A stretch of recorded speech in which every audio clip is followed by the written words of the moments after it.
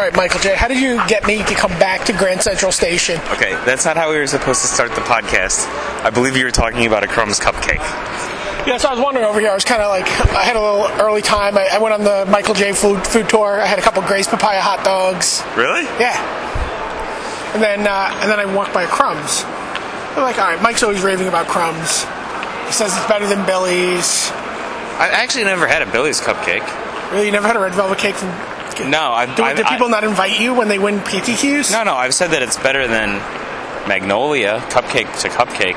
I'll stand by that one. All right, so... I mean, I've had Billy's. I've just never had a Billy's cupcake. Yeah, I had the Billy's red velvet cake. That's not a cupcake. It's the same, though, right? Would you say that their cake is better than the cake in a Crumbs cupcake? Honestly, like the Billy's red velvet cake, the icing is excellent, and the cake is actually quite dry. See, this is what I'm about to say about Crumbs. Yeah? Crumbs cupcake is like an awesome apartment. Yeah? Imagine if, like, John Finkel's apartment Yeah? was in Queens.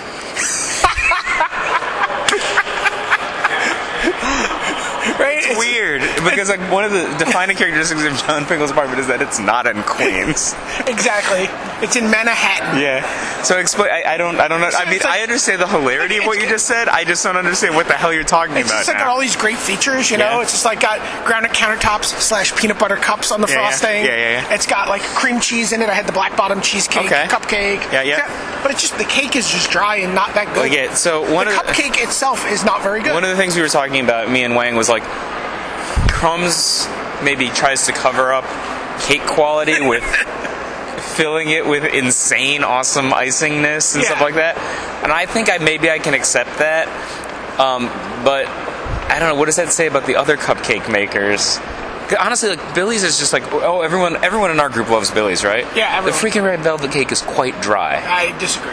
And I don't know. You know who makes good baked goods? Sugar Sweet down in. It's actually really close to where you are. Everything's close to where I am. I can't believe. I was just thinking about Sugar Sweet. It's like 3 blocks from where Brian's new office is. I go there like I don't know, a couple times a week just to get coffee. I don't get baked goods every day. Otherwise, I'd be like hella two Michael J's pretty quickly.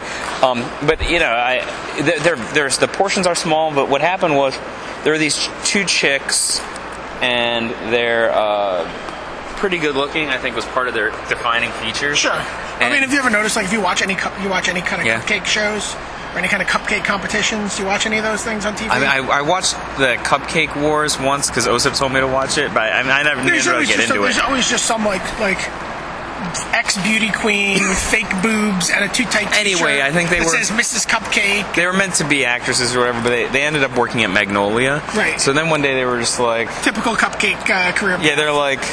Our careers aren't going anywhere. Let's just steal every secret. They're like, I'd like this part, but I don't want to sleep with you. I guess I'll just go make cupcakes. So I think that their strategy was to just steal everything they learned from Magnolia and open up Sugar Sweet. That's what Billy's is too. Like Billy's is just. I think it's called Sugar Sweet. But like all their whole thing is like everything's like sexy this, sexy that. So they make like red velvets and they have like sassy and sexy. And I think sexy is with the white icing and sassy is with chocolate icing. And they have tons of insanely good, delicious things, but their portions are small. Versus like a Crumbs cupcake is like about 1 1/4 or 1 1/2 times the size of a Magnolia cupcake. It's sitting heavy. I mean, I ate the whole thing, like, mind you. Yeah, in like 5 minutes. Mind you, apparently. I would live in John Finkel's apartment if it was in Queens. Anyway, so I'm actually worried about something for like the first time ever. What's that? I had this notion I was going to write this article called "How to Think About Magic," and then I looked at the actual 5K deck lists from the TCG Player event in Boston that Nick Spagnuolo won, and Nick Spagnuolo, who we were just talking about on the last podcast. Yeah, apparently he wins everything. Yeah, because he won both days. He Alex Bertoncini the 5K, and coming off of a States win, he's just like. I don't know. Coming off from 9th, I think he was at 9th in the New York. Yeah, he was top 16, and he must be very good at the minor leagues anyway. Yeah. Yeah, he's like, like some country kid comes up to the minors. He's like Jamario Moon, right? He's throwing like 99-mile-an-hour fastballs, and he's like, I can hit a 99-mile-an-hour fastball. But if he gets to the majors, can he hit like a crafty 38-year-old left-hander? He's like junk. You know, like Jamario Moon is just like, oh, I'm gonna be We're mixing our sports metaphors. Globetrotter. I really want to go back to the baseball metaphor, and you want to stick with it. Anyway, I don't know anything about baseball. It's the problem. Anyway, crafty left-hander. Okay, crafty left-hander. So, by the way, I really like Jamario Moon. So anyway, then I looked, and then I even looked at the legacy deck lists for once, and there were so many interesting takes on survival of the fittest. I was just like, oh, I'm not going to write this how to think about Magic article. I actually wanted to just write a regular top decks. There's tons of interesting decks to talk about from Standard, and I even wanted to throw in like a couple of things about Legacy. Darwin Castle almost won the event. Yeah, with the red deck. Yeah, it was just like... Is he playing Kuldotha Rebirth in that deck? I don't believe so. That's a mistake. Yeah, I don't think he has very many artifacts, Brian, so I don't know how he could play it with not any artifacts. He's just playing a standard red deck, the kind that everyone discounts but always loses to. Sure. So then I was just like, oh, and then on Twitter, I just threw it out there. I don't know why I do these things. I mean, probably for attention. I was just going to say... Probably for attention. And they're like, no, write how to think about Magic. So I wrote it, and I really like it. I really like the writing, and it's one of the rare... I used to write and rewrite all my articles, especially during the Teddy card game era at Star City. I would write and rewrite the average Magic the Intangibles 4 or 5 times. And now I just write it like once. I'm like so busy I can only write it once. And I actually wrote and rewrote this article 3 times, and I really like it. And I threw out more than half of the content. Yeah. And so I was like, oh, maybe I'll like write in one-off blog post. I'm like, some of the things I was thinking were just like too negative, or like don't make any sense in the context of the rest of the article. Like, or things like what Dave Price taught me, which was that, at some point, his Magic friends and his friends, the line had blurred. And I realized basically the same thing had been true of me, if not at the same time. We've had this discussion before. So, but like, it just everything, like about, in my experience in Magic, but like just giving, and you get more, and why you don't cheat. Like, the answer is the reason you don't cheat, for me anyway, amongst all the other things, is like, like I do a video about the double nickel, and like, why you, like, do you just savagely cheat all the time? Why do you teach people to cheat? Like, no, I don't cheat. The reason I don't cheat is because not only is it not important enough to win an individual game of Magic, like we were talking about last time, like I do not care enough to bend to win an individual game of Magic, but like the last 15 years of my life have been invested in creating like a very public persona that would be eradicated if I ever got caught cheating. It's like the dumbest thing. Like the guys who are running for president and then get caught with some really ugly chick every single time. Although the theory is that you have one fantastic cheat in you. Really? Yeah, you could just like reach over, tear some guy's cards up, right? Do something, just like savagely just pull a card out of your pocket, shuffle it into your deck, draw it, and win the game. And then he's going to be like, Judge, he just cheated. And you're going to be like, seriously? Come on. 15 years I've been doing this. You think I'm going to pull a card out of my pocket, put it on top of my deck? And don't look at the 2 halves of Jace the Mind Sculptor that are lying on the table right now. He did it to himself. Not only is he delusional, he's out and out nuts. He's depleting the pool of precious mythic rares. So anyway, but I'm actually, you could probably get away with that. Regardless of that, I'm not gonna try it this year. Let's say. All right. If I have any remaining Magic tournaments this year, which 2010's almost over. I don't have any remaining Magic tournaments this year. But even if I did, I'm not gonna try it this year. Okay. But I'm actually kind of a little bit frightened about what the reaction will be. Because I actually kind of really like it. So what's the central thesis of the article? It's just like, this is how I think about Magic. How do you think about Magic? Like, distill it. And actually, distill it to a sentence. The writing's good in this one. I don't always say that. So like the first part is people don't want to buy products. It's like seven. It's like 7 sort of obvious statements, or like trite statements even, and then apply to Magic. The first one and the most important one is people don't want to buy products. Then there's like strike while the iron is hot. No long-term allegiances or alliances. What else is there? Allegiances clearly sounds like it should be an expansion set name. Allegiances. Then I talked about it's like some cross between alliances and allegiances. So the notion that half the contacts are, how do you make my rusty tin can beat that Star Destroyer like we talked about last week? But then, to contextualize that section so I didn't sound like too much of a jerk, I copy and pasted with correct card names. So I rewrote with correct card names the how to fix your red-white thing that Schuler found that is the first entry in Decade. And I had to look up some of those cards, and man, I was so bad and yet so arrogant at the same time. It was like, I guarantee you will thank me for suggesting you add Rod of Ruin to your red-white deck. Look, these were words that I apparently wrote in 1995, and I wasn't laughing at. I don't think. It was a strict upgrade from what you were writing in 1994. Oh, about the Swords from Nowhere? Yeah, before my long-time listeners will know this. But before Mike wrote about Magic, he was trolling the Highlander message boards. Look, man. The world needed... Like, imagine as arrogant as Mike can get. Now imagine him even more arrogant and more youthful. And now imagine him arguing about where a Highlander sword goes. When it's sheathed. The main thesis I was arguing against was like some morons wrote an FAQ. Let's like FAQ about immortal powers, and they claimed that quickening was used to conceal blades, which is ludicrous. We simply suspend our disbelief. They've got all of them have a long coat. Okay, like you ever notice that they're always wearing a long coat? That's exactly where I went with it. I'm like, long coat. They've got a long coat to hide their swords. Why would they all wear a long coat to hide their swords if they could just use a quickening-powered dimensional portal to hide their swords in? What evidence do we have that they could use quickening to hide a freaking claymore? Okay, they freaking can't. Whoever wrote this just made it up. And I'm just like, yo, dude, how about we actually analyze the text instead of your dream journal? Okay? So anyway, yes. Before Rod of Ruin. Before Occasion Money Changer, Circle of Protection White. Before Artillery, Circle of Protection Red. Before I guaranteed you would thank me for adding Rod of Ruin to your deck, there was Swords from Nowhere. And coming soon to a Google near you. I stand behind Swords from Nowhere. I mean, it's been 20 years or something. And I'm sure that I'm right on this one. Swords from Nowhere. Come on. What an idiot. Oh, the other thing I liked was like some dude on Usenet, and I thought that if you could write on Usenet, you probably had some sort of editorial authority. I didn't know. A notion soon dispelled.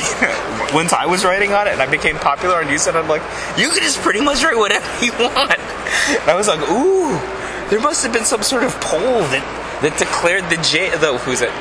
It was like all the comic book superhero teams would battle, and then like the story of how they fought was told on Usenet. I'm like fascinated. I'm like, man, the JSA kicked the crap out of the X-Men. Then the finals was the Legion against the JSA. I'm like, they stacked the JSA. They had Kal-El on the I think JSA beat the JLA, and they both had Supermans, and one of them was an Earth 1 Superman, and it was just I don't know. It was pretty awesome.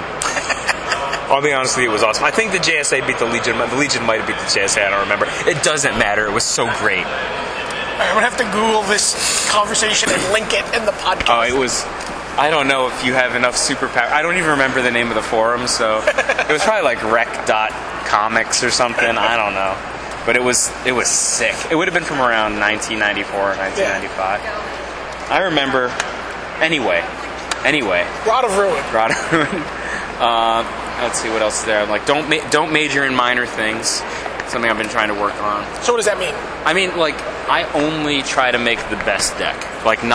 Or work on the best idea. And what that means and I actually didn't clarify this in the article, which I probably should have. What that means is a fluid definition, right? It doesn't just mean make the most powerful thing, but to make the best thing. And not worry about the third best thing. The third best thing is almost the worst thing, because it usually takes the most work and gets not enough value relative to how much work you're putting in. And the example I used was Naya Lightsaber. Just so much better than other decks. And it was not just so much better, it was the best deck.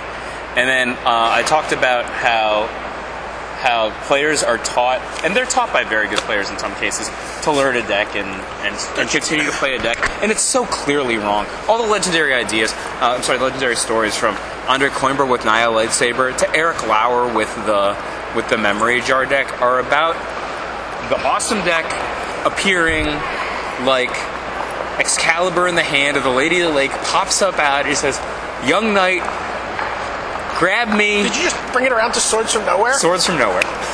Grab me and take control of the freaking country of England, okay?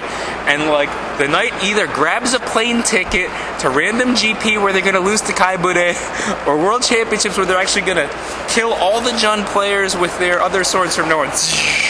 That kind of Swords from Nowhere. Or they play whatever deck they were going to play from last week and go 2-2 and complain about how the metagame sucks. Do you think people have a sort of warped notion about what you mean when you say best deck? Because I'll see like a lot of times you'll talk about like, oh, Naya Lightsaber was the best deck, and they'll be like, how can you say that? Obviously Jund was the dominant deck. Jund did this, and this over the course of the season. It posted this many results, and this many people played it. It's interesting you ask that, because one of the principles I put is that we design for one tournament. The very first thing I said is, MTGO results after the tournament occurs are utterly worthless in terms of evaluating which deck was good. All it does is it's just meaningless. Who cares? Like, there's one world champion this year. There's 3 Pro Tour champions this year. The decisions made to crown that person, and whoever wins the Pro Tour isn't necessarily the best. Like, in the case the Kibler won, it was correct. In the case when Gortson won, it wasn't, I don't think. I think, look at the dominant performance of Luis. He randomly gets mana screwed in 2 or 3 consecutive games after admittedly not getting mana screwed all day during the Swiss. After admittedly putting out the best performance in the history of the Pro Tour to that point. But I'm just saying, you get mana screwed in the tournament. His consecutive mana screws after dominating in that game 1, I was heartbroken to watch that, because I was like, Luis is going to put on a show that is going to go down in legend, and it was, it just went down in footnote and stuff. Yeah. And it had the potential to be one of the greatest, like possibly even exceeding anything Kai had done. I mean, in terms of single performance, it almost doesn't matter who won the tournament. In terms of single performance, I think it's about the most impressive performance ever put on, because he won more matches than anyone else ever, I think, right? So, but the other thing is, like, it was very clear that Boss Naya was the best deck of that tournament. Look at the constructed records of all the players who played it. It's not close what the best deck was. Also, you can say, look at the quality of the players that Really? Because Tom Ross is such a well-known player? Tom Ross has turned out to be a formidable player. I'm a big Tom Ross fan, but you can't make that argument. I don't think it's a clean argument to make. Like, okay, I mean that's fair. I mean, look at all the players who played Jund. Tomohiro Saito played Jund. But at the same time, you have but there's some advantage to being like a new deck in the hands of the best player. And for whatever you want to say about Tom Ross not having any credentials, there's a significant advantage. Yeah. No, he didn't have no credentials. He'd won a 5K like 15 minutes before he put out that tournament. But he also has access to LSV playtesting with him, tuning his deck, talking through the decisions, right? Like, it means something to me when they got a number of players, and I'm not diminishing the accomplishment at all. That caliber, like half a dozen players, including, I believe, Peavy was on that deck. They all went and switched to it. There's a reason for that. It was just, and if you watch the decks play out typically, and you play basically a variation of Boss Naya at regionals, right? Jerry, the Vengevine deck, Jerry's like, he didn't do anything. All he did is add Vengevines to a deck that was already awesome. That's what he claims, which none of us buy that crap, obviously. That deck was awesome. Yeah, and then how did you perform against Jund, right? Oh, God. In terms of expected valuation of the tournament, like, Jund was meat to that deck.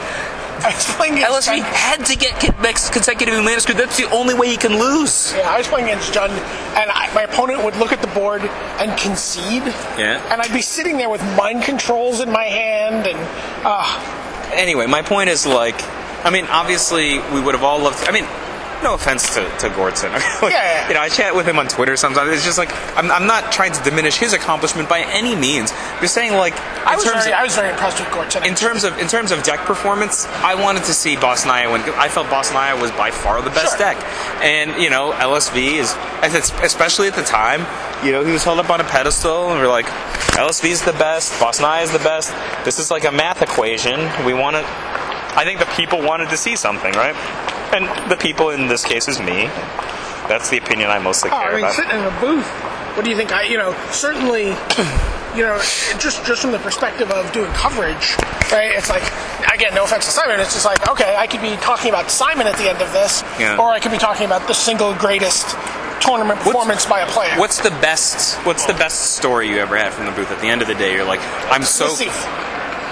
Nassif and Kyoto. There's no question, right? Oh, because of the called shot and all of it? It's a called shot. First of all, going into that tournament, in the pregame, like, it comes, Randy and I are there, and we're like, all right, who are you picking for this tournament? Randy's like, I think it's going to be LSV. Yeah. Before the tournament, I'm like, I think it's going to be Nassif. Those were our picks. Both of them did pretty well, yeah? So what's your second favorite after Nassif? And that's a great choice, by the way. Maybe the Terry So bluff with Karsten. I admired that one so much. Like that was my off pro tour. That was my first booth. That was my off booth. Like I went back and did the next pro tour or whatever. But like I remember when you did that, I'm like, I am so glad Brian's doing this because I would have never been able to call this game as well as him. And it was. To be fair, I had Becker in my ear helping me. You don't give a. Why don't you just go, ignore the man behind the curtain? Give Becker a little... Ignore the man behind the curtain. Give Becker a little credit. I wish Becker were here. We could talk about Aquaman. Oh, man, I've got this great Aquaman story. I sold it to DC. High five. I'm kidding. He's not kidding, Becker. Too bad you didn't copyright that, lawyer. Nice lawyer. Nice lawyer. Maybe you can screw up Brian's taxes this year in revenge. You can't? You can't. Why? I don't let him do them. You don't let... Everyone lets Becker do their taxes. I have an accountant for a long time. No. Sorry, Becker. Can't even screw up his taxes. By the way, you should get Becker to do your taxes if you're a Magic player. Or a... Poker player. Or an arbitrage gambler. Or a... Yeah. He specializes in... What do they call it, like in Japan when they did that thing on Maury? What do they call it? Like, interesting way to make a livings. Like that TV show that Maury was on. Yeah, you didn't know this? So no. Maury's a TV show, and it's like a Japanese TV show about interesting ways to make a living.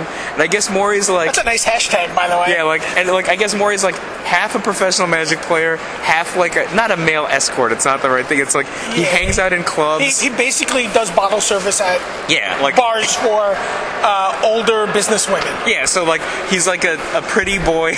It's like half a pretty boy in a bar, half a professional Magic player. How do you say buy me a drink in Japanese? Yeah, I mean, like I didn't want to couch it like he's like doing some sort of unseemly thing. It's like a regular job, but like I mean, it's not unseemly in Japan. I mean, the fact that he dresses up as like a girl's sailor costume while he's doing it with a Pikachu hat, just ignore that part. It's Japan. Okay? Have you seen the guy's haircut? Anyway, he's a Pro Tour champion. World champion. 3-time world top 8 competitor. Yeah. Reigning national champion, and he basically does bottle service for hard-up ladies. They're not hard up. They work very hard. They don't have a lot of time to meet a guy. But they do have money. They do have money. You know who's the lamest? Pakula.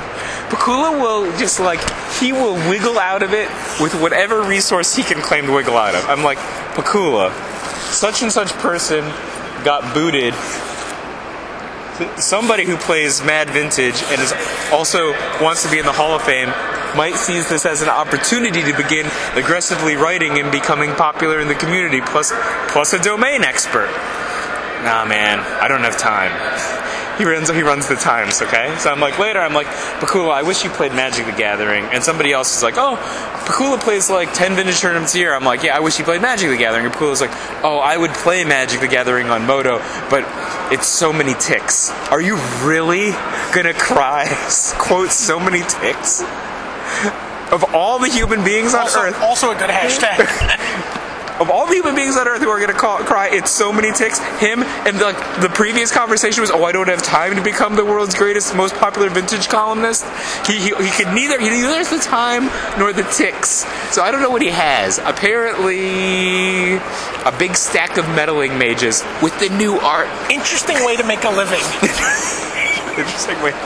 So anyway, Amori was on a TV show. Interesting way to make a living. Like whatever the Japanese translation of that is. Sure. Bottle service. Bottles. It's good how you described it. Because it's not exactly that. I know the girl version of his job. It is. That's exactly what it is. Like, the girl version of their job is like to look pretty, and then the bartender sends you over, and you like bat your eyelashes. That's exactly what he does. And it's like you're kind of on a fake date. Yeah, that's exactly what he does. Well, you made it sound like he was a waiter. No, it's bottle. It's like bottle service. Like he comes over and he's like, buy a bottle. You know, when I get bottle service at a club, the girl doesn't actually sit on my lap. Well, sometimes. It's Japanese bottle service. Anyway, in a Sailor Moon costume, wearing a Pikachu hat. So anyway, speaking of being scared to put something, I mean, so do you see why it might be like a little bit? It's way off from Top Decks. That's how I felt like when I did the Blood Braid Elf piece. That was my favorite piece you wrote that year. Yeah, but it was pretty far out of my comfort zone for a column. I mean, that's good sometimes.